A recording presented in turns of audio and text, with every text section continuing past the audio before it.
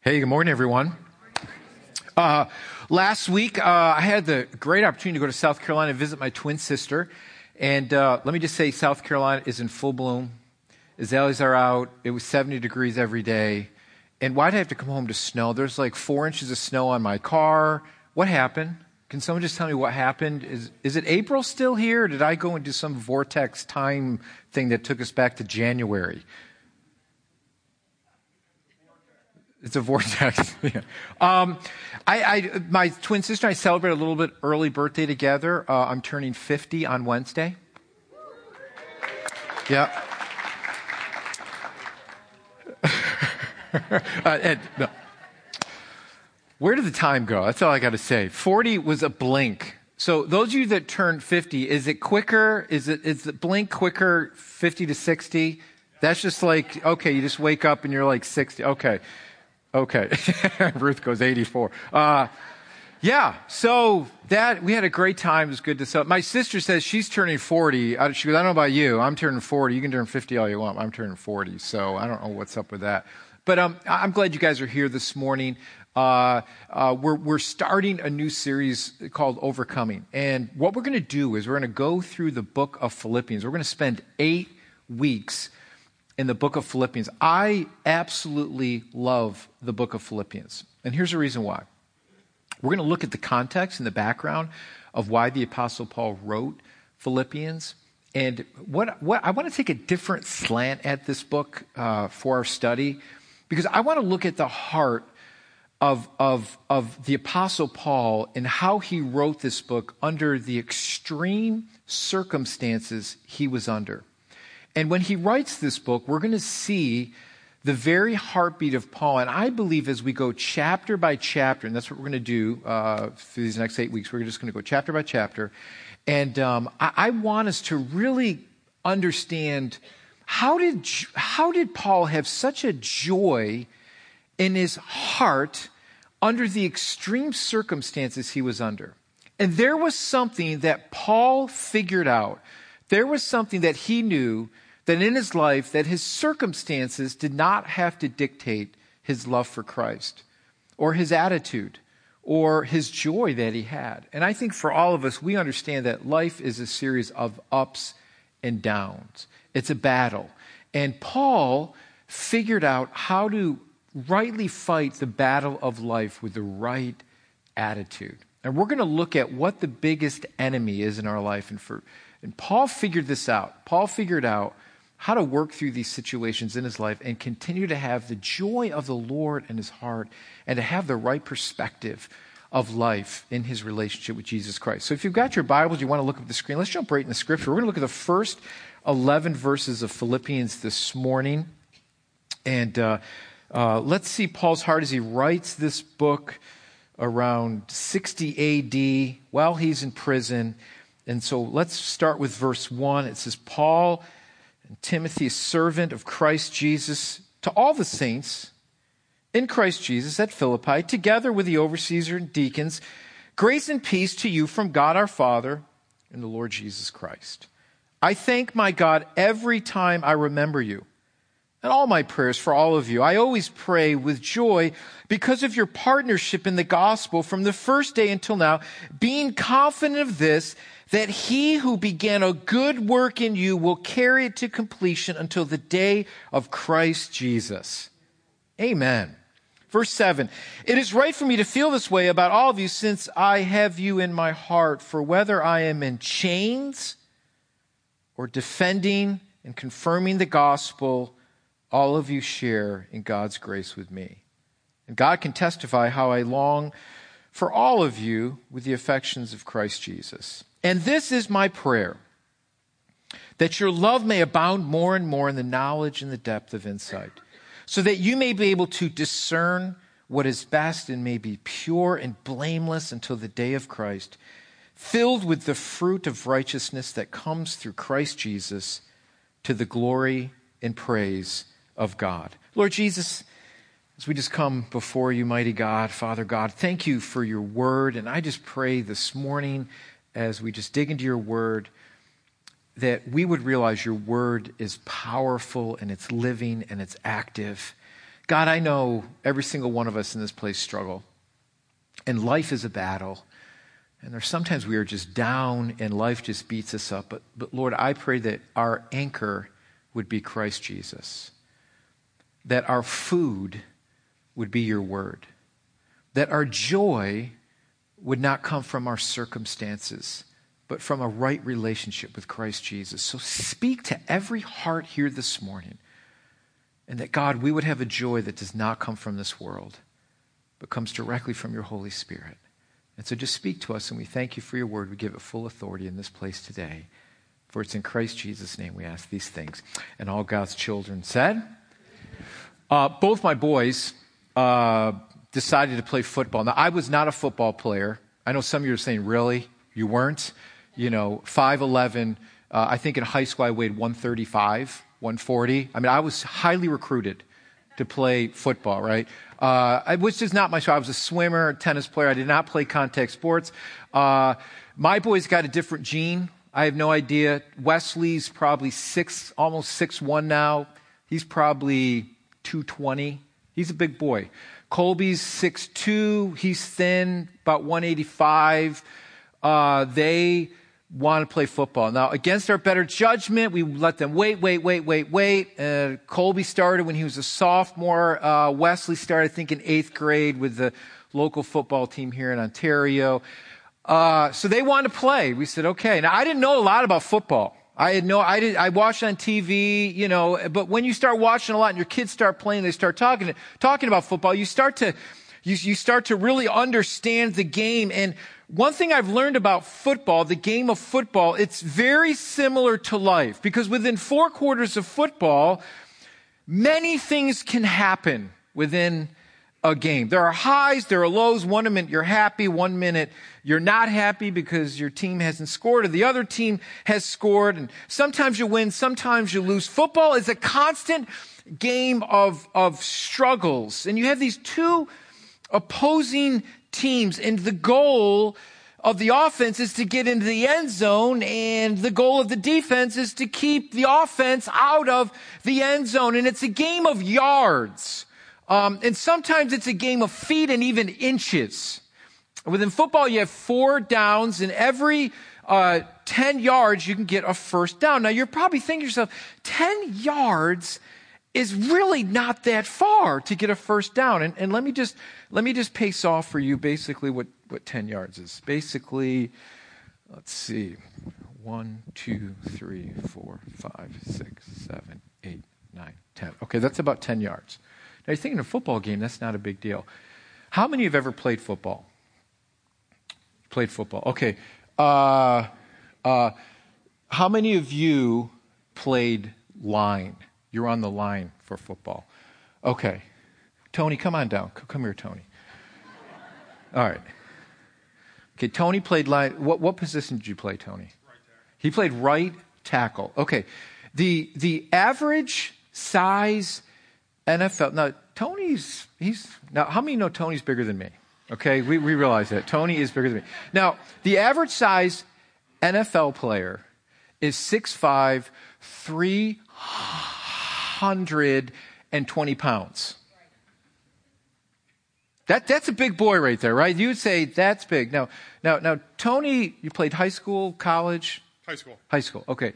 Now, let's say Tony, he's playing defense, okay? So Tony is, he's guarding, he's a guard, that's what he's going to do. He knows, okay, calm down, Tony, don't hurt me, okay? All right, so Tony knows what he's doing. Okay, Tony, now, if you're playing on the offensive line and you want to rush the quarterback, you got to get into a 3-point stance, right? Okay, so you're on the defense. Okay, sorry. You can tell. I didn't play football, so thank you. Okay, so get in a 3-point stance. Oh, it's been a long time. Okay, you can do it, Tony. There it is. Look at Tony knows what he's doing. Okay, good. That's good, Tony. Is this being recorded? Yeah, do you need help getting up? Okay, Tony's good. Okay, so what's the next thing you do? Now, I'm a guard, right? Right. So I'm guarding the quarterback, okay? If you watch The Blind Side, right? I'm guarding the quarterback. Now, Tony's going to do everything he can to get around me. Now, is Tony going to get around me pretty quickly? You guys have no confidence in me. Okay, So Tony's going to get around pretty quick because he's bigger than me. But you've got two guys that are 300 pounds. It's like a sumo match out, the sumo wrestling match, right? And how many know that normally you're not getting too far? It's feet. That's why 10 yards from there to there is a long distance in a football game, because you've got two opposing forces coming against each other that are big, 300 pounds. Thanks, Tony, so much. Tony's a good football player. Give Tony a hand. So here's the thing. Here's the thing I noticed in football. You've got these two opposing forces constantly. Sometimes you can break through the line. Sometimes you get a lot of yards. But for the most times, it's a game of feet. It's a game of yards. You're basically going, how many know you get ahead sometimes in life? And that's why I think football is so much in life. How many feel like you take a couple steps forward, and then all of a sudden you take a couple steps back? And you feel like you're getting ahead in your life, right? And you watch a football game, you get 5 yards, and then the next play, the quarterback gets sacked and loses 10 yards. You're like, oh man, we're so close. Now we're 1st and 15 or 1st and 20 to try to get the first down. And I think sometimes life is that way, isn't it? Where we feel like we're getting ahead, and then something comes along and just blindsides us and just whacks us from behind. And we're like, man, I thought I was getting so far ahead. And here's what I want you to realize. Life is a battle. If anybody tells you that life is easy, just punch them in the throat, right? Just smack them. Because how many know life is not easy? If anybody tells you that the Christian life is easy, punch them in the throat, right? It's not. How many know that living out your Christian walk is the most difficult thing you will ever do? And here's the reason why. The reason why is we live in a world, and we live in an evil world, and we live in a world of struggles and pains. This world is not our home. We're just passing through, and the things that we learn through this world are helping to prepare us for this world after. And my prayer for you as we go through the book of Philippians is that your joy won't come from this world. That actually you'll see your struggles as something that's going to draw you closer to Christ. And that's why Jesus says, in this world you will have troubles, you will have battles, you're going to have tribulation. But take heart, I have overcome the world. And this is the peace that I want to give to you. And for some reason, Paul figured this out. Paul understood this in his relationship with the Lord. Life is a battle. Sometimes life seems like it's going smoothly. Other times it's a constant struggle. It feels like there's always something that keeps us from getting ahead. The biggest obstacle in your life is not necessarily out there, but the biggest struggle in your life is in here. It's within your own life. The person you will have the biggest battle with is not someone else. It will always be yourself. And so the thing that we fight most against comes from within. No one talks, now, and here's the reason why I know this. Because no one talks more to you than yourself. Have you ever lost an argument with yourself? Right? You talk to yourself. And here's the reason why. All of us battle with doubts, fears, worries, insecurity, discouragement, criticism. Right? And we're constantly battling these thoughts of fear, thoughts of insecurity, thoughts of worry, thoughts of criticism. And it's a battle with our mind.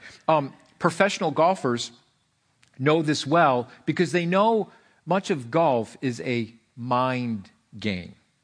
It's a mind game. Because you can see a golfer, there'll be a guy out there that's small and could hit a golf ball. You'll see small women out there, 5'4", 5'3", maybe $120, and they can hit the ball 280 yards. You're like, what? It's not so much athleticism.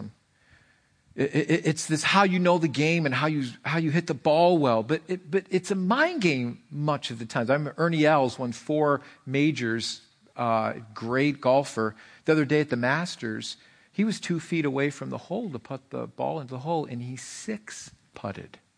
Unheard of. It was the highest score ever on the first hole of the Masters. Ernie Els has won 4 major championships.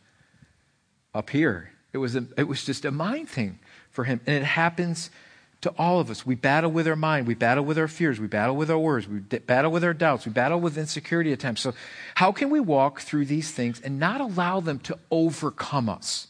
And this is what we're going to learn from the Apostle Paul. The Apostle Paul wrote this letter to the Philippians while he was in prison in Rome, waiting for his death. And this letter that he wrote to the Philippians was the first church that he started in Europe, written around AD 60.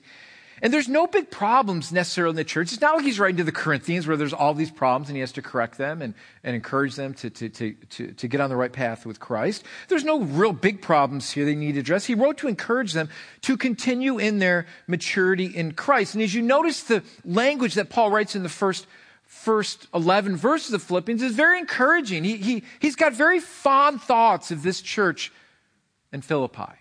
And he writes to encourage them to continue their walk in the Lord and to grow in love. Now, you would think someone in prison waiting for death would have a very depressing tone. But that's not the case with the letter to the Philippians. Paul lived a very hard life as a follower of Christ, close to death many times, shipwrecked, thrown out of towns, mocked, imprisoned, flogged. But what kept Paul from spiraling downward into despair? Because Paul's life really wasn't the epitome. If you would look at it from the outside looking in, you would think, man, Paul really lived a difficult life. I mean, just everywhere he went, it just seems like he had problems and issues. He had this thorn in his side that he even prayed and he couldn't get rid of it. God left it there so he would know his grace. It just seems like Paul went through so much. What kept Paul from despair? And basically, despair is a complete loss or absence of hope. What kept Paul from becoming hopeless? Well, we can get to the point of our lives where there's nothing that we look forward to. Life is too overwhelming. I feel like I can't go on. And Paul could have easily fallen into despair many times in his life, but something kept him moving forward or looking forward. Paul had a joy that nothing in this world could take away. And so the book of Philippians gives us an insight to Paul's joy and contentment. And now he's passing this along to the Philippians and ultimately to us here who are listening to the words of Paul. So what gave Paul this joy and kept him from despair? And I believe he's going to give us the answer in this letter. And Paul will tell us what kept him from allowing things to overwhelm him. And so in this letter, it's written towards the end of Paul's life. And we see that Paul's gained much wisdom and is able to reflect on his life in Christ and share it with his listeners. And as we go through this letter together over the next 8 weeks, this is my prayer for you. It would be the same prayer as Paul opens up this letter. My prayer for you is that you would grow. You would grow in your love. You would grow in your wisdom. You would grow in your knowledge. You would grow in your joy in your relationship with Christ Jesus. And one thing I noticed that pops out to me right away in these first 11 verses of Philippians is how grateful Paul is. How can Paul be grateful? What caused him to have a grateful heart in the midst of his imprisonment? Well, Paul had this underlying confidence that wasn't based in his circumstances. Because as he's writing this letter, his circumstances are not good. He's in prison. They're not good circumstances, but yet he writes with this very grateful attitude and almost this joyful attitude as he encourages the Philippian church. Paul's confidence echoes the heart of David. In Psalms 27:13, David says this. David says, I would have despaired. I would have become hopeless. But this is what I trusted in. We know David's life wasn't perfect. We know David made a lot of mistakes. We know David, he sinned. He did a plethora of stuff. But yet we know David had a heart after God. David says, I would have despaired unless I believed that I would see the goodness of the Lord in the land of the living. Now, what's interesting about this is what kept David from going into the midst of this despair. What kept David going in the midst of difficult situations? Well, David understood the goodness of the Lord. David said, I will see the goodness of the Lord in the land of the living. The meaning is this: God will come through. He is faithful. I may not understand it completely, but I will see God's goodness in my life if I put my hope in him. How could Paul have hope in this miserable situation? His hope wasn't in himself or his circumstances. His hope was in the Lord, who is always good. He's always faithful. David's confidence wasn't within himself, but the God he served. No matter what life throws at us, we know this: God is good. No matter what life throws at us, we know that God is good. David says, I would have despaired if my confidence wasn't in the Lord. I know he will see me through. Do you believe that this morning? Do you believe that God will see you through? Do you believe that God is faithful and that he's good in all circumstances?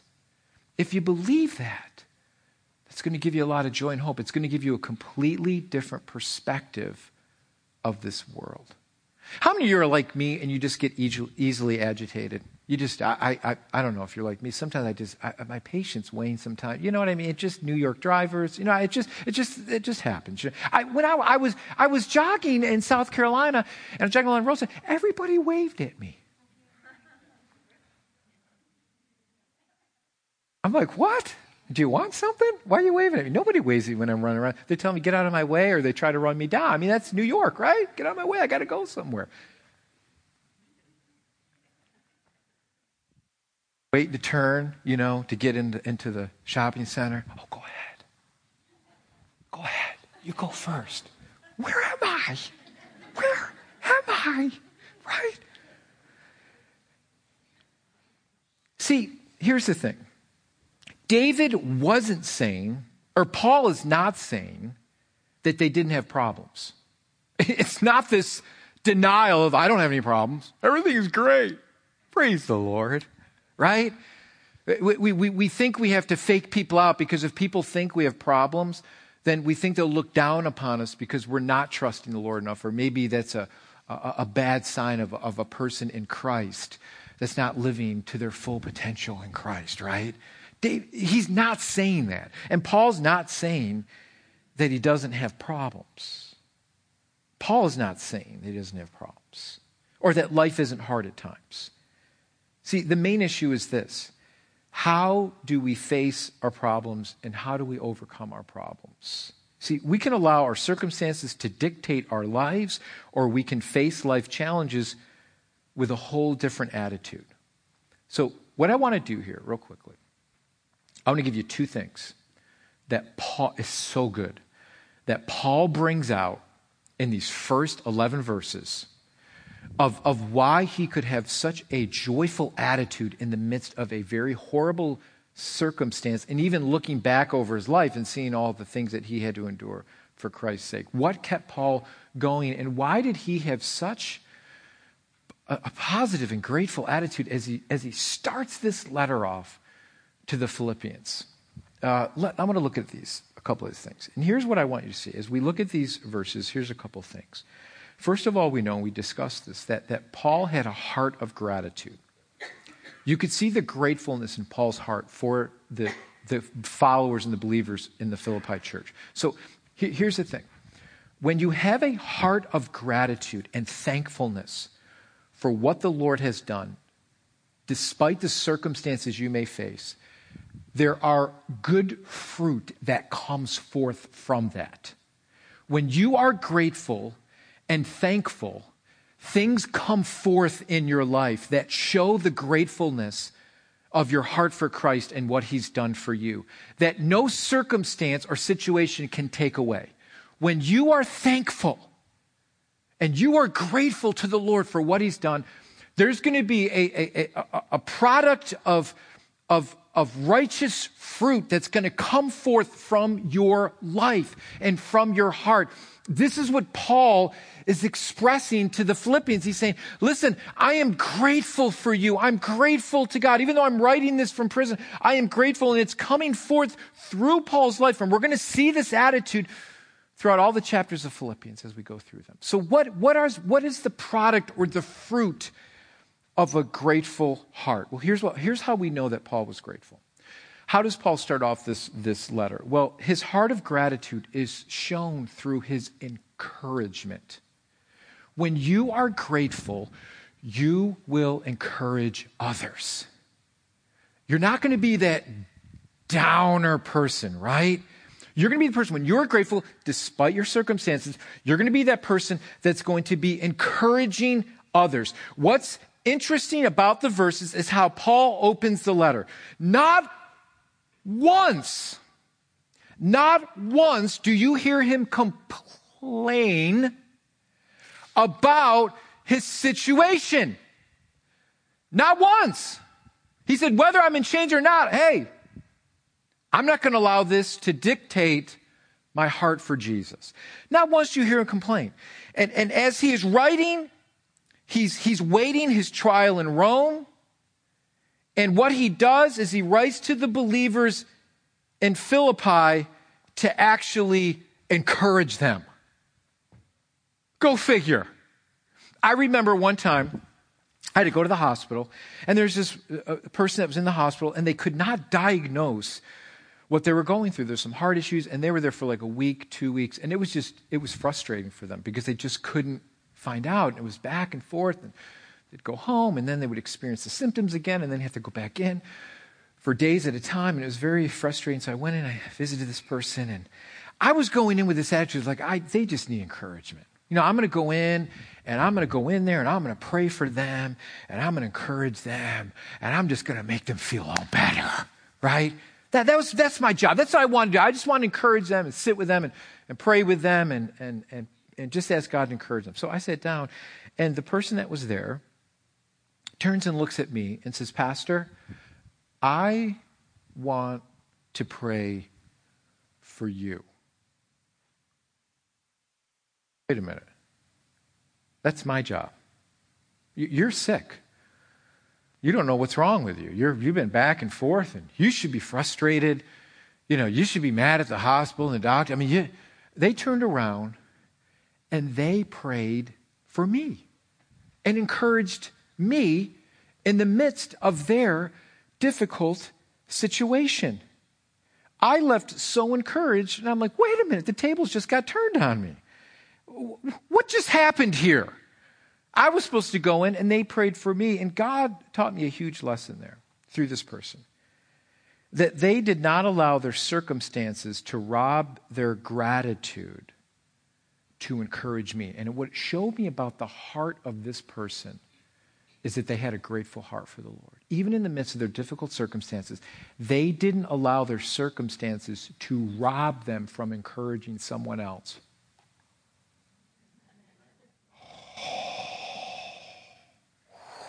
Right? Because when we get discouraged, right? Come on, just you and I this morning, okay?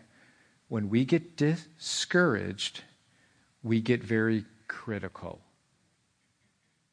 Come on, I'm speaking truth here, okay? There's a mirror. I'd be looking in it right now, okay? So we tend to pull away from that because what we're doing is we're pulling away from the gratitude and the thankfulness of Christ. And so what we end up doing is we end up getting critical, and then we stop encouraging. And that's what happens when we get discouraged. And so I want to give you the background of Paul because it even goes deeper here with the city of Philippi. The city of Philippi shouldn't give Paul a whole lot of warm fuzzies. And here's the reason why, because we understand this through Acts chapter 16. When Paul went there, he should have had a lot of animosity towards Philippi. It was there that he was illegally arrested. He was beaten, literally flogged. He was thrown in jail, and he was humiliated. For this reason, when he was preaching the gospel, there was a slave girl who was a fortune teller. She was demon possessed. She was a fortune teller. She was making a lot of money for her master, and she kept going around and just bugging Paul and harassing him. Right? And Paul turns around and says, in the name of Jesus, spirit come out of her. Boom, it was done. And that was it. No more money for her master to make money off the fortune telling. And so this guy had Paul and Silas flogged and then thrown in jail. Now, if you remember, if you know anything about the story with Paul and Silas, well, they're in jail, right, waiting for whatever, execution, waiting for because of their arrest. What are they doing? They're singing. Oh, how he loves me. So, I don't know what they were singing. Maybe they're singing that song. I don't know, right? They're singing. And all of a sudden, what happens? There's a great earthquake that happens, right? Doors are open. The jailer wants to kill himself. Paul leads him and this whole family to the Lord, and there's this great victory by the Lord. But here Paul thinks back of Philippi, and here's all these things that happened to him. Yet even in the midst of being in jail, Paul and Silas are singing praises unto the Lord. A heart of gratitude, a heart of thankfulness. You see, what was Paul thankful for and what brought him joy? It wasn't the place, it was the people. Paul was thankful for the people that came to know Jesus as their Lord and Savior. He kept thinking about that and not the circumstance he was in. Boy, I'll tell you what, we can get so focused on negative things all the time that it just discourages us. And boy, I'll tell you what, when people think about me, I want them to think good things, right? Have you ever thought about that? Have you ever thought about, when people think about me, does it bring joy or a headache? Right? And see, when Paul thought about the Philippian believers, it brought him joy. Because he saw their changed lives. He saw what Christ did in them. And for Paul, what he had to endure was worth it because of the fruit that was being produced in the Philippians' lives. Because of their growth in Christ Jesus. In prison, Paul counted his blessings. And this is the thing that gave him joy. And how many of you know there's enough things in this world that we can complain about? We can always have something to complain about. Always this, that, and the other. I call this the dust bunny syndrome. Right? Have you ever got the dust bunny syndrome? What does that mean? Well, how many know what a dust bunny is? Okay, if you don't know what a dust bunny is, especially if you have wood floors, you know what I'm talking about. Dust bunnies are these small little dust balls that usually form in the corner of your houses, right? And you can sit there and sweep and everything else and vacuum, and then all of a sudden the next day you're like, how did that, you see the little dust bunny floating across the floor, right? You're like, man, I just cleaned this house. And you may have spent the whole time cleaning, right? And then someone comes in and says, man, there's some dust in the corner of your house. What's up with that? They got their white gloves on and and you just cleaned it, right? And somebody else notices the dust bunny, and we call that nitpicking, right? You see, Paul could have found all the little dust bunnies within the Philippian church, yet he focused on what God was doing, and he looked at the big picture. Now, I love what Paul says to them. Paul says to them, he who began a good work in you will complete it at the day of Christ Jesus. He who began a good work is going to be faithful, faithful, faithful to complete it. This group of believers stood with Paul during his imprisonment, and they continued to stand firm with Paul in sharing Christ. Paul was grateful for that. And because of that, the fruit of his gratefulness was expressed in his encouragement. Let me say, the best thing you can do when you are down is to encourage somebody else. The best thing you can do when you are down or just life is throwing you a curveball or just things aren't going your way, look to Christ. Look to the cross. Look to the empty grave. Look at the things that God has done in your life. He is faithful to complete it. He that began a good work in your heart at the day of salvation, God's not given up on you. He's going to complete it. Put your hope in that. And the fruit of that will be encouragement. Let me just give you the last thing here.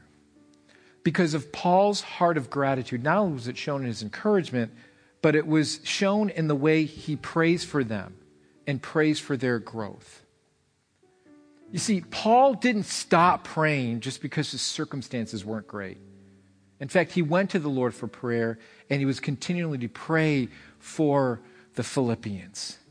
Now I would, he realized they weren't perfect, but he realized they needed to grow, and he wasn't going to be discouraged in his circumstances. He was going to continue to encourage them and continue to pray and not give up. I would love to put a sign in front of our church that says this: spiritually under construction. You ever been to a place where it says, don't mind us, we're under construction, or they have a saying like, sorry for our dust, going to an airport or a business that's doing some upgrades, sorry for our dust, or spiritual under construction. See, what Paul prays for is that they would continually grow in their walk with the Lord. How many know that this is not a perfect church? I am not a perfect pastor. And we could see all the dust bunnies in our lives and all the things that we need to grow, and we could criticize and critique all day long. But are we praying? And Paul prayed that their love would abound. That through this love, as it abounds, that they would be discerning and that they would grow in their knowledge for each other and for Jesus Christ. See, this is Paul's prayer. He says, focus on your love, may it grow. Focus on your knowledge and discernment. This comes from the Word of God. Show us what real love is. Show us what self-sacrificing love is all about. Paul says, focus on your love, focus on your knowledge and discernment. This is my prayer for you. My prayer for you is that you would focus on being pure and blameless in Christ. See, Paul could write these things because he knew God was faithful and he was grateful for what God was doing in his heart and his life, even though he was under tremendous, difficult circumstances. Nothing could change his heart.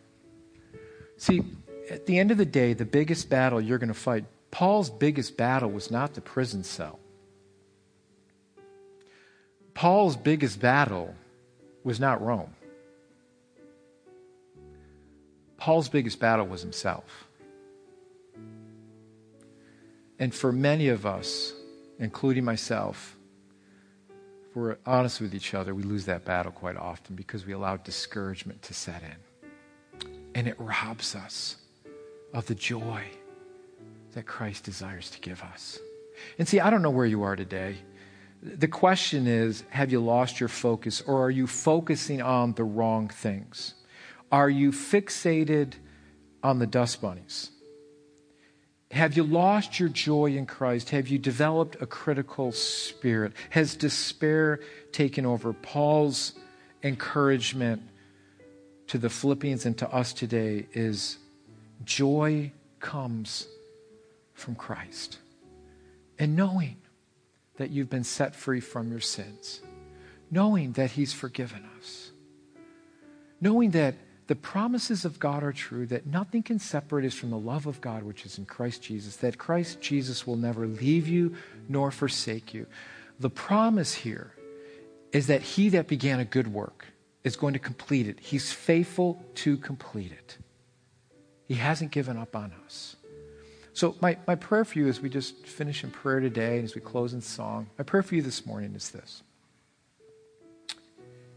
Have you lost focus? Have you lost focus? Is life beating you up? Are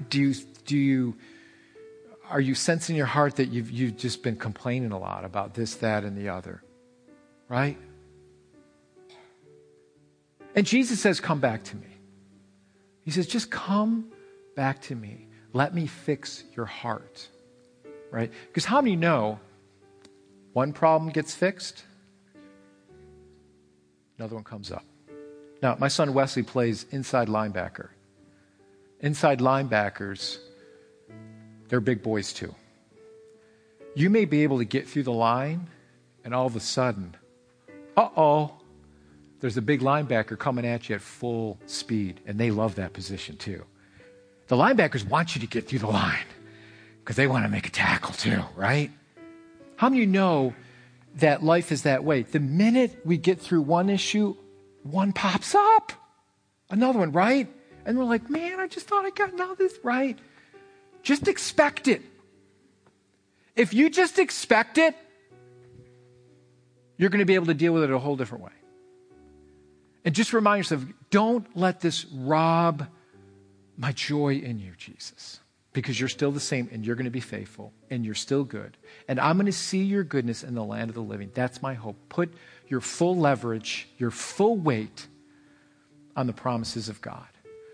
And so what we're going to do is we go through each chapter, each verse of the book of Philippians. We're going to see Paul's heartbeat. So here's what I would ask you to do. Read through the book of Philippians. Just keep reading through it. And you'll be prepared when we talk about it on Sunday morning. So I would just encourage you to read through the book of Philippians. Just keep reading through it. And as you read through it, take it from the point of view of Paul's heartbeat and his joy and his gratitude. So let me pray for you this morning. And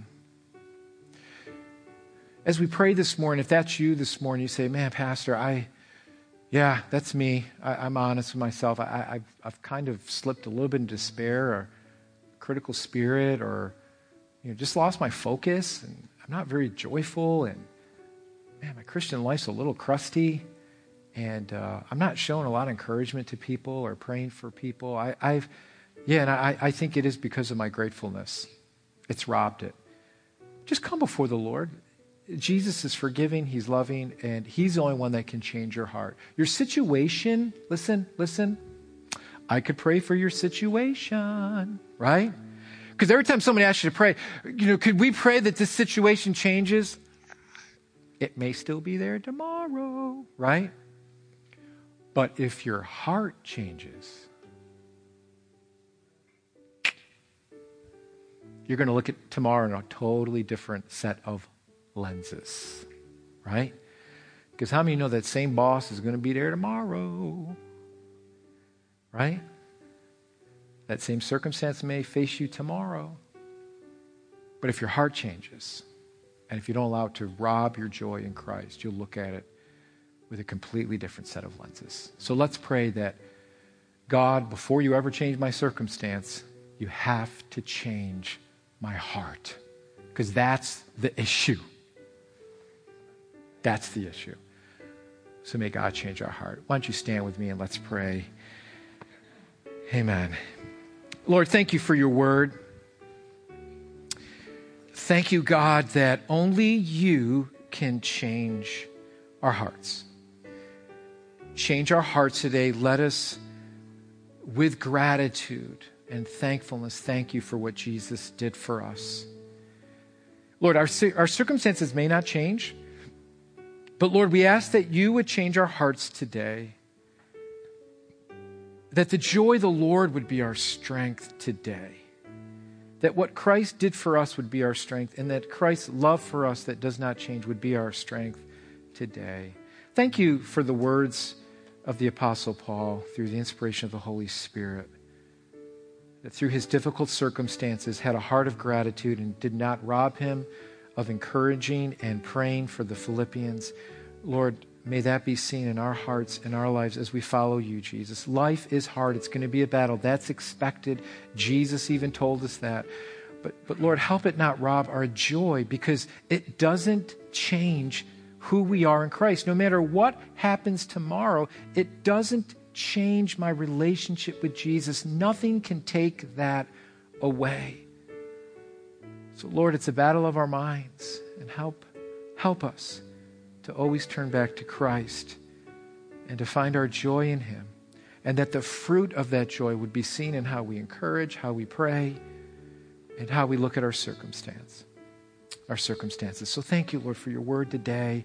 Heal our hearts today, God. Every single one of us in this place, we go wayward from one time or another. We get down. We can fall into despair. Change our hearts today, we pray, as we just worship you As we sing these words to you, God, I just pray that you would just do a new, fresh work in each and every one of our hearts. So thank you. Thank you for not giving up on us, Jesus. Thank you for the promises that Paul gives us, that he that began a good work is faithful to complete it. Thank you for that promise. And we just ask these things in Jesus' wonderful name.